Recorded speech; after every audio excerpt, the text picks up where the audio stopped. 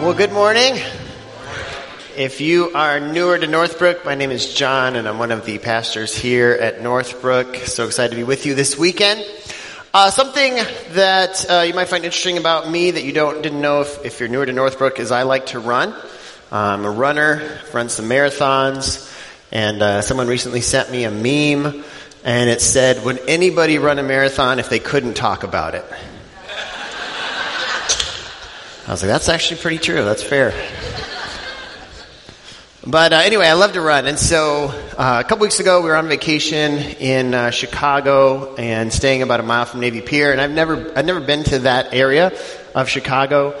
And so one morning, I woke up. And the first morning, actually, we were there, put on my running shoes, and I went for a run. It's about a mile to the Navy Pier area. And the sun was just coming up, and it was this beautiful, beautiful day. And I was actually kind of overwhelmed by how beautiful it was. And normally when I'm on a run, I don't take pictures because that slows down your time. But I decided to make an exception, and so I took a couple pictures. These don't really do it justice, but we have a few pictures that I took that morning. So there's the sun coming up, and there's the skyline, and there's one more picture I took. And I was overwhelmed at the beauty of God's creation combined with human ingenuity, and it was this really special moment for me. I really felt connected with God and thankful for the life I have. But as I was reflecting on it, if you've ever walked or run that route, there are hundreds and hundreds of runners that are running that route too. And for most of them, it was just another Thursday morning. About 4 years ago, I took my family to Denver, Colorado. I grew up in Colorado, thus the allegiance to the Denver Broncos. Monday Night Football is 8 days away, but who's counting?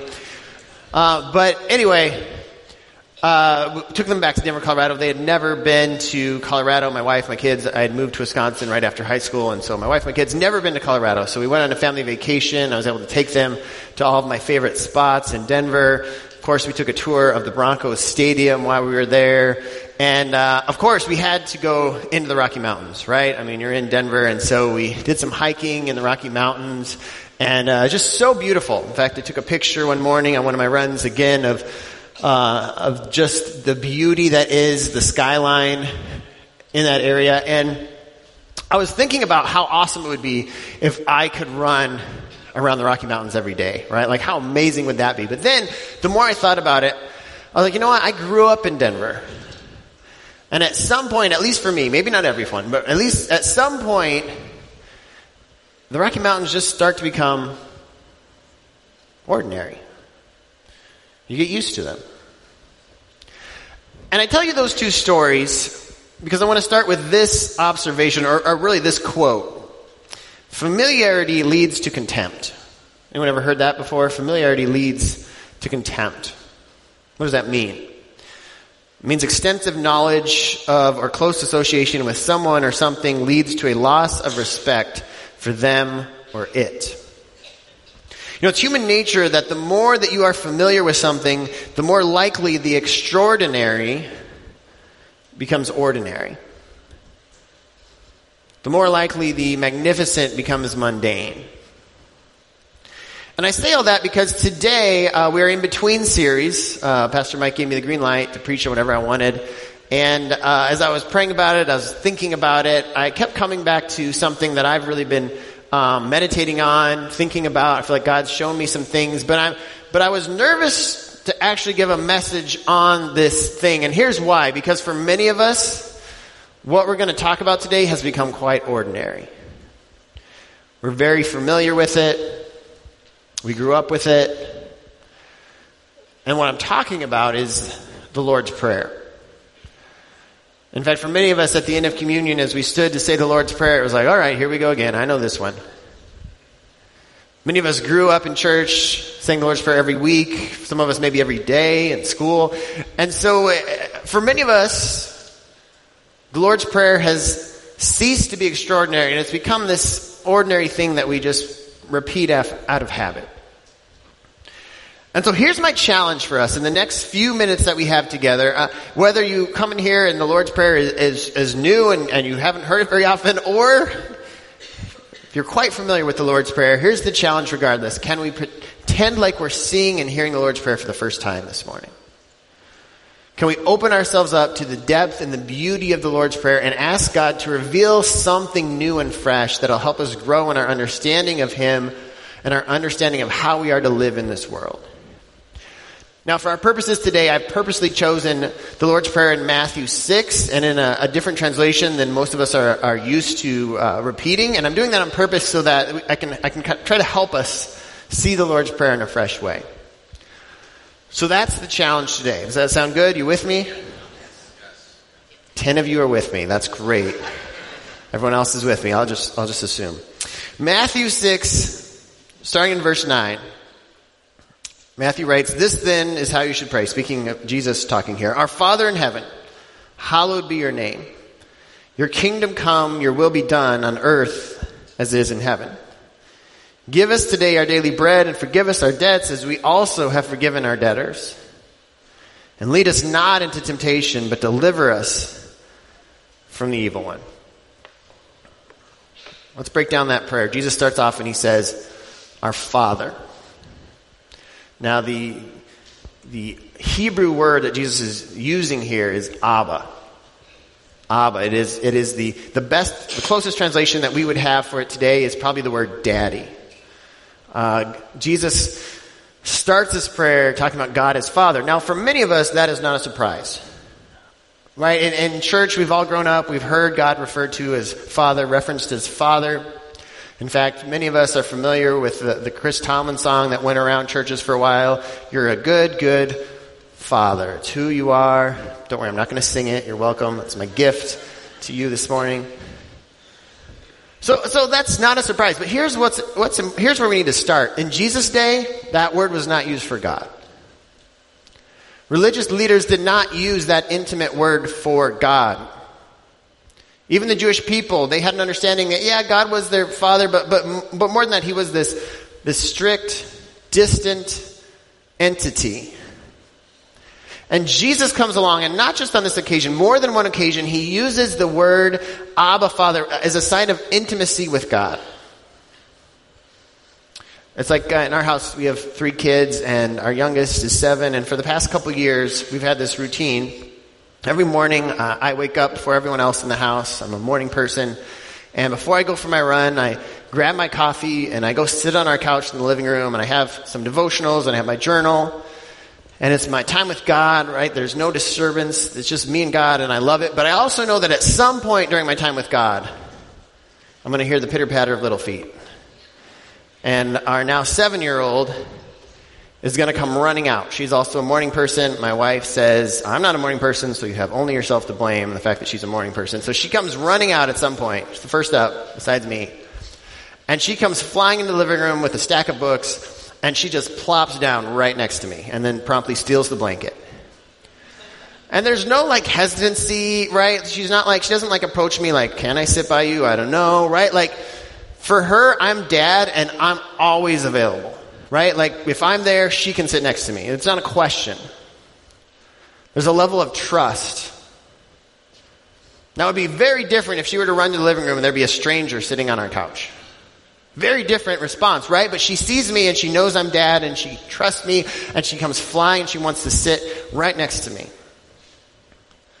When Jesus uses the word Abba, He's talking about that sort of intimacy. He's that sort of connection, that God is our Father. There's closeness, there's connection, that God enjoys it when we come running to Him. Now, here's the rub. For some of us, that word Father doesn't bring the warm fuzzies. Because of our home of origin, because of our experience, when we hear Abba, Father, Daddy, that doesn't make us feel safe and secure and warm. And so for some of us, we're going to have to work extra hard to get to the point where we see God as this warm figure. Perhaps we need to use a different word entirely. For some of us, maybe it was a mother or a grandmother or a grandfather or an aunt or an uncle that was that secure, safe place. For maybe some of us that raised ourselves, like we can't think of any person in our life that makes us feel that way, but maybe we have kids. And Jesus also uses the analogy that we can picture how God loves us reflected in how we love our children. He says, if you then, though you're evil, know how to give good gifts to your children, how much more does your Heavenly Father love you? In essence, Jesus says, think about how much you love your children. Now imagine that your Heavenly Father loves you even more.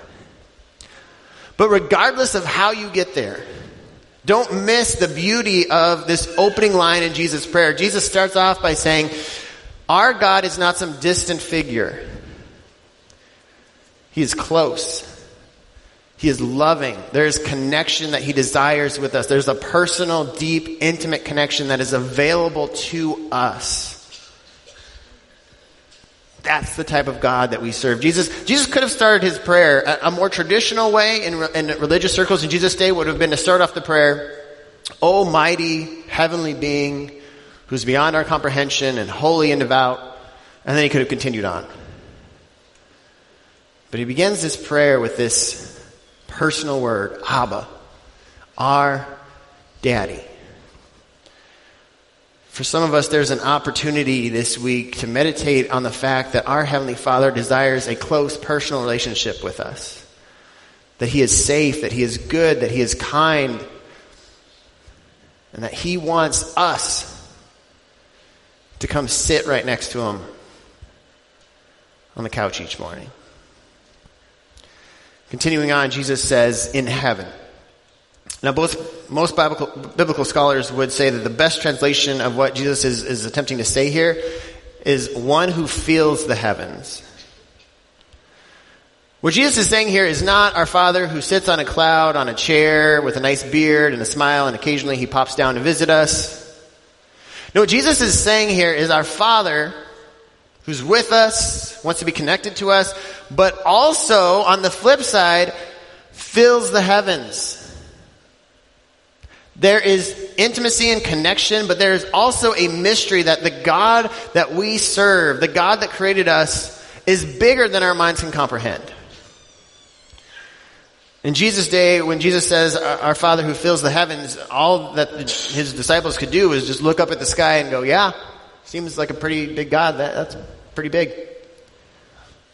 But now through technology, we have a little bit of a better understanding of how big our God is. Anyone else fascinated with our universe?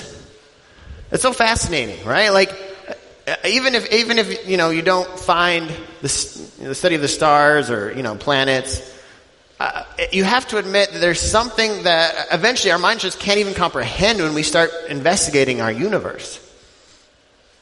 We measure the grandeur of our universe, how large our universe is by a measurement called the speed of light, right? Like, the speed of light is how we measure. And light is pretty fast. Like, I don't know if you've noticed, but in fact, let's just do a little experiment. I want you to see if you can watch light traveling. So we're going to turn off the lights. Don't be scared. Electricity didn't go out this time. And then we're going to put them back on. And just, did you notice light traveling? Probably not. Now, if we slowed it down, you'd be able to see light traveling. But light travels so fast. In fact, if we were able to have light travel around the equator, it would travel 7.5 times every second. 7.5 times every second. That's the speed of light. Now, that's pretty fast. Now, when we get to our galaxy, and our galaxy is the Milky Way. Yes, kids are back in school. We're back to facts. We got the Milky Way galaxy. We are somewhere in that circle, really, really tiny. When you get to the Milky Way galaxy, here's what's crazy. If you were to travel across the Milky Way galaxy at the speed of light, how long would it take you? Not a day, not a month, not a year, not a lifetime. It would take you 200,000 years traveling at the speed of light to get across our galaxy. Now, here's where my mind just stops comprehending this, and maybe some of you will still be able to track with me, but here's what's crazy. Our galaxy is one of an estimated 2 trillion galaxies. in our universe. Now, lose anybody else? Like your mind was like, yeah, I'm done. And our God created that, and he covers every inch of it. There's not a shooting star, a black hole, a planet that he is not completely a part of. And so when Jesus says, our Father, our Abba, there's this deep connection, there's this closeness, who fills the heavens, what he's saying is we serve a God who is both intimately connected to us and more vast than our minds can comprehend. We serve a God that became one of us, lived on our little tiny planet in the middle of this huge universe that he created, and died on a cross for us. He's that close, he's that connected, and yet he inhabits his entire creation. Now, what's the application here? I'm actually going to roll the application into the next thing Jesus says, because there's actually a theme that he continues into the next thing he says. Jesus continues, hallowed be your name. Now, hallowed, not a word we use a lot. What does hallowed mean? Hallowed has the idea, there's not a great word in the English language for it, but it has the idea of reverence. Holy, honored, revered, special. All those words really don't do it justice, but the idea here is God's name is to be honored. It's to be said reverently. Now, here's my question. Why does Jesus say that? Why does he say, hallowed is your name, right? Is God like, you know what? I created you. You people need to honor me. No. No, Jesus says that not for God's benefit. He says that for our benefit. Because having the proper view of God is absolutely foundational to living life well. In fact, many different scholars have said in many different ways, many different theologians have said over the course of the past 2,000 years that the most important thing about you is the way that you view God. Because the way that you view God affects how you live your life. And so when Jesus says, hallowed be your name, what he is essentially saying is, let's remember who God is. He's our intimate Father. There's connection, but he is also beyond our understanding, and he's not your personal butler. He's not your genie. He's not a math equation. All right, God, let's see here. I've gone to church every week, and I've said a couple prayers. I was really good this week, so I need this result. Like when Jesus says, hallowed be your name, he's reminding us that we can't put God in our nice little box. We can't control God. The God that created the heavens and the earth, the God that exists in every inch of our universe, you're not going to control him. You're not going to figure him out. You're not going to math equation him. So when Jesus says, hallowed, holy, revered is your name, what he's doing is he's reminding us God is our Father. There's connection. But there's also a bit of mystery. When we approach God, we can approach God with confidence, knowing he cares about us, he loves us, there's connection. But we also have to recognize that we are never going to have God figured out. There's a bit of mystery. And we don't like mystery. Not as Americans in 2022, right? We want answers. We want to figure everything out. And when we come to God, there's mystery. It's like in Job, the book of Job. This man who is righteous in God's eyes, right? And he has all these things. He has a great life, great family, wealth. And the devil comes to God in the story and he says, if I take all that away from Job, Job is going to curse you. We're going to see Job's true colors. And God essentially says, okay, let's see what happens. And so the devil takes everything away from Job. Takes away all of his children die. His business is gone, his money's gone, even his health eventually is gone. And his wife looks at him and says, why don't you curse God and die? Thanks. And Job doesn't curse God. But as you read through Job, Job does get to a point, you can't blame him, where he's kind of like, God, what's going on? Like, I did the math equation. Like, I was righteous, I did all the right things, I said all the right things, I honored you, right? And in return, you were supposed to bless me, and now that I don't have anything, like, what's going on? The math equation isn't turning out. And I love what the writer of Job says God responds. Now, I wish in the Old Testament when God responds, we had a video camera on him, because so much of communication is nonverbal. And I think in the Old Testament, it's easy for us to assume that God is angry.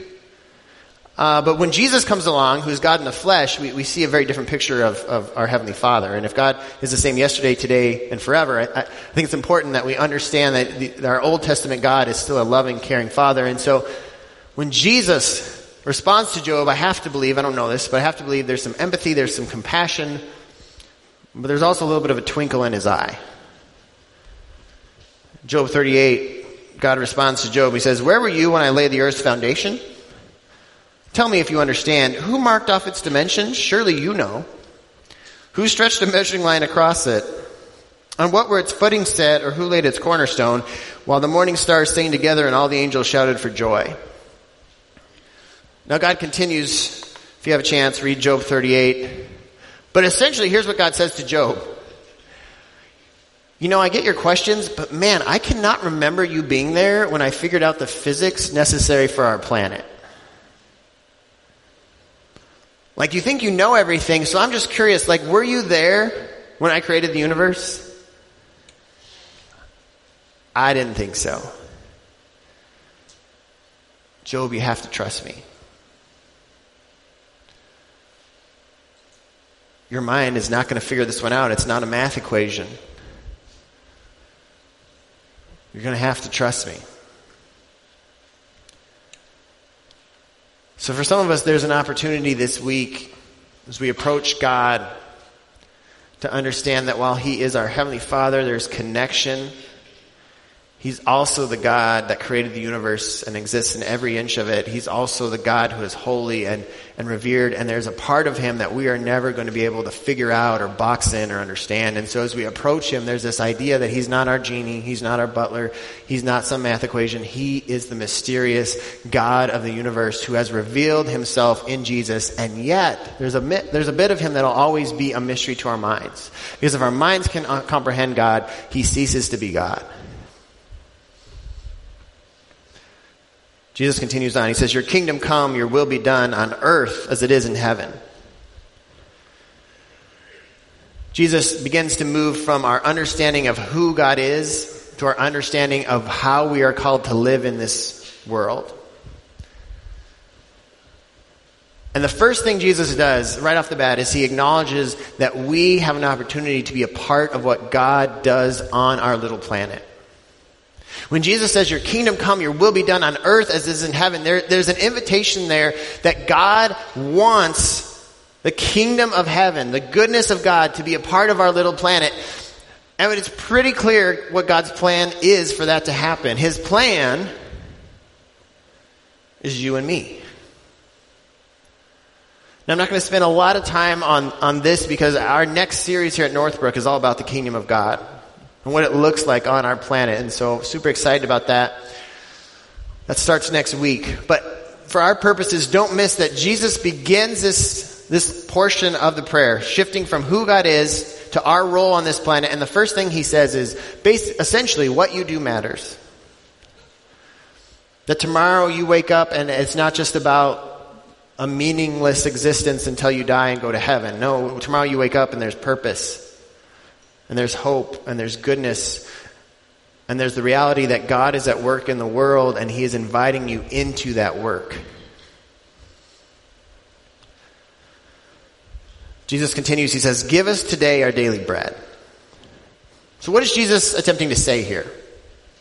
First of all, He's not talking about bread. If He was talking about bread, if I was one of the disciples, I would have raised my hand and been like, can we add a few things to that list? Give us today our daily coffee, fruit snacks. John's gluten-free. Can we get some of that?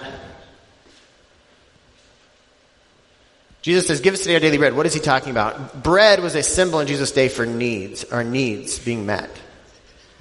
So when Jesus says, "Give us today our daily bread," essentially what He's saying is meet our needs.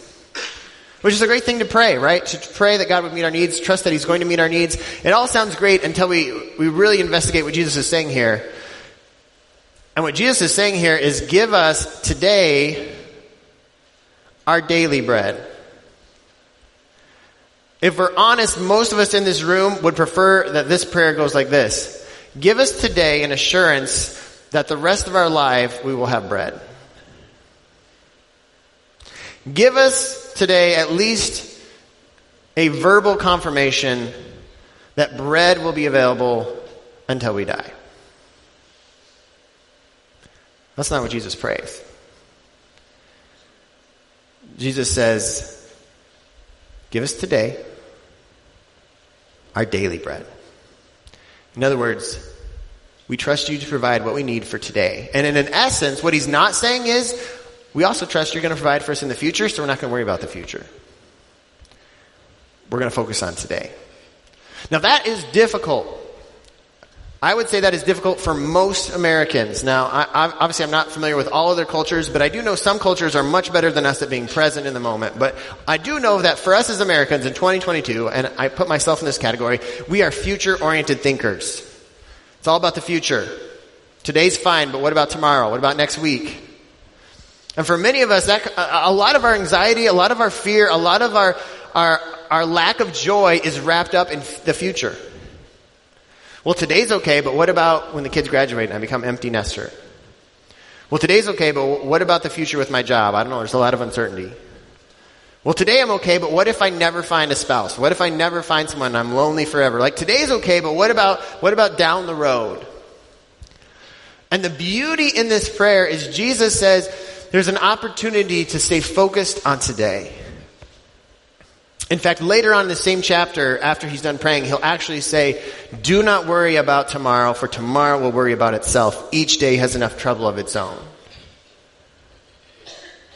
There's an invitation from God not to worry about tomorrow, but to focus on today, to trust that God's going to meet your needs today, and to live in the present moment. Now, some of you are struggling with this because you're like, hold up, whoa, time out. What about having wisdom about planning ahead? Right? There is a biblical theme throughout Scripture that we as human beings have been given brains for a reason, and we are to use our brains to plan ahead. Some of you have successful businesses. Some of you have been blessed by God because of your ability to plan ahead, to think ahead. And so there's a tension there, right? Jesus says focus on today, but there's this also the scream in this theme in Scripture that we're to think ahead, to use wisdom. So here's where I land on this. Here's what I think Jesus is saying. I'm going to say it a couple different ways depending on how you think. I think what Jesus is saying here is when it comes to things that you can control, use wisdom and plan ahead. But when it comes to things that are beyond your control, focus on today. If you can't control it, then you don't need to worry about it. The God of the universe is at work in the future. You can be present in today. Or said another way, plan for the future, use wisdom for the future until you begin to feel anxiety and fear. And then the beautiful gift from God is to come back to the present moment. That's the gift of our Heavenly Father. When we begin to feel fear and anxiety over the future, there's an invitation to come back to the present moment and to trust that the same God who's going to provide for our needs today is going to take care of the future. Maybe for some of us in the room coming out of COVID, like we feel like, as a human being, as a follower of Jesus, we have to think about the future, we have to plan ahead, but it's causing us so much anxiety and fear. And I think the invitation from God today in this season of life, the gift He's offering you is to stop thinking about the future. Stop thinking about things you can't control. And live in today. Give us today our daily bread. Father, we trust you in today. And that's enough. So what would it look like this week to pray that prayer? Every time you start to feel anxiety or fear about the future, every time you start to think about something you can't control, every time the devil tells you a lie that life's going to be horrible down the road, what would it look like to come back to, no, give me today my daily bread. And that'll be enough. Jesus moves on. He says, forgive us our debts as we also have forgiven our debtors. So much has been written about forgiveness. So much has been preached on forgiveness. I'm not going to spend a lot of time on this, but I do want to point out one thing when it comes to Jesus' phrase in the prayer about forgiveness. Jesus essentially says three things in this prayer when it comes to how we are to live our lives. Focus on the present, give us this day our daily bread. And then the thing we're going to cover next, lead us not into temptation, right? Staying away from making bad choices. And then in the middle, sandwiched between those two things, is forgiveness. Apparently, Jesus thought forgiveness was so important that he put it in the Lord's Prayer. The top three things that are in the Lord's Prayer that are encouragements on how we are to live our lives. Forgiveness is one of them. Both accepting forgiveness from God and giving forgiveness to others. Some of us are living our lives and we've asked God for forgiveness, and yet we continue to beat ourselves up for things that we've done wrong. Or worse, we think God is continuing to beat us up for things that we've done wrong. And the beauty of our God is the Holy Spirit convicts us, we repent, and then God forgives us. That's the process. But for many of us, if we're not careful, the process is the Holy Spirit convicts us, we repent, and then we feel guilty, and we continue to beat ourselves up, and we continue to beat ourselves up. And the invitation from God is to accept His forgiveness. And for others of us, we struggle with unforgiveness. We don't want to forgive the people around us. And let me remind you that forgiveness is not about the other person. Forgiveness is about you. Forgiveness is about living with joy and peace in your heart. It's about refusing to allow bitterness and anger and hate to poison the one life that God has given you. Some of us are holding on to our bitterness, our anger, our hate, and it's like drinking poison and waiting for the other person to get sick. Now understand, when we forgive someone, it doesn't mean we excuse what they did. It doesn't mean that we don't set boundaries moving forward. It doesn't mean that forgiveness is going to be a process. Forgiveness very well may, if it's a certain level of hurt, it may involve a counselor, a therapist, a pastor. Forgiveness is a process. I wish forgiveness was as simple as I forgive them and then moving on, but the reality is forgiveness takes a while. Like what I've discovered when I have to forgive people that have really hurt me is it starts with me saying I forgive them even though I don't mean it, and then moving from there. Like I'll be like, God, I forgive them. I didn't really mean that, but I forgive them. Still don't mean it. But then over time, one day I wake up and I go, yeah, I forgive them, and I think I kind of mean it. It's a process. And lastly, lead us not into temptation, but deliver us from the evil one. This is a confusing phrase. Lead us not into temptation, right? Is it like we're trying to, God, please don't I know you're like laughing and you're like, I'm going to lead them into temptation and see what happens, but please don't do that. Like, is that what Jesus is saying here? No, I think the better translation in our English would be, Holy Spirit, give us wisdom to stay away from temptation. Holy Spirit, give me enough wisdom to stay away from the things that are going to mess my life up. Help me, deliver me from the evil that will ruin my life. And so for some of us, the opportunity in this phrase is to recognize that as we go through life, the Holy Spirit is speaking to us, guiding us, giving us the courage to walk away from situations where we're going to make mistakes that are only going to hurt us or others. And so for some of us, as we go about our week, there are certain areas of our week where we know we're going to be tempted. When I get into the office, I'm going to be tempted to gossip. When I go on my computer, I'm going to be tempted to look at things I know I shouldn't. When I go into school, I'm going to be tempted to cheat on a test because everybody else cheats. And there's this beauty in the Lord's Prayer that we can come back to. Father, have your Holy Spirit guide me away from the things I'm going to be tempted to do that I know are only going to hurt me and others. As we wrap up this morning, my challenge to all of us is to spend some time this week repeating the Lord's Prayer, but repeat it with a fresh vision of what God is attempting to speak to you this week. So I want to invite you to stand, and as we close, I want to read the Lord's Prayer one more time together, but I hope that this time, maybe it was just kind of going through the motions when we did it at communion, and my challenge to you this time is to read it as if you're reading it for the first time and really dive into the depth that is our Lord's Prayer. Our Father who art in heaven, hallowed be thy name. Thy kingdom come, thy will be done on earth as it is in heaven.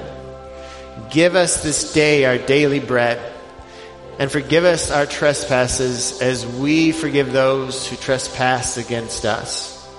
And lead us not into temptation, but deliver us from evil. For thine is the kingdom and the power and the glory forever and ever. Amen.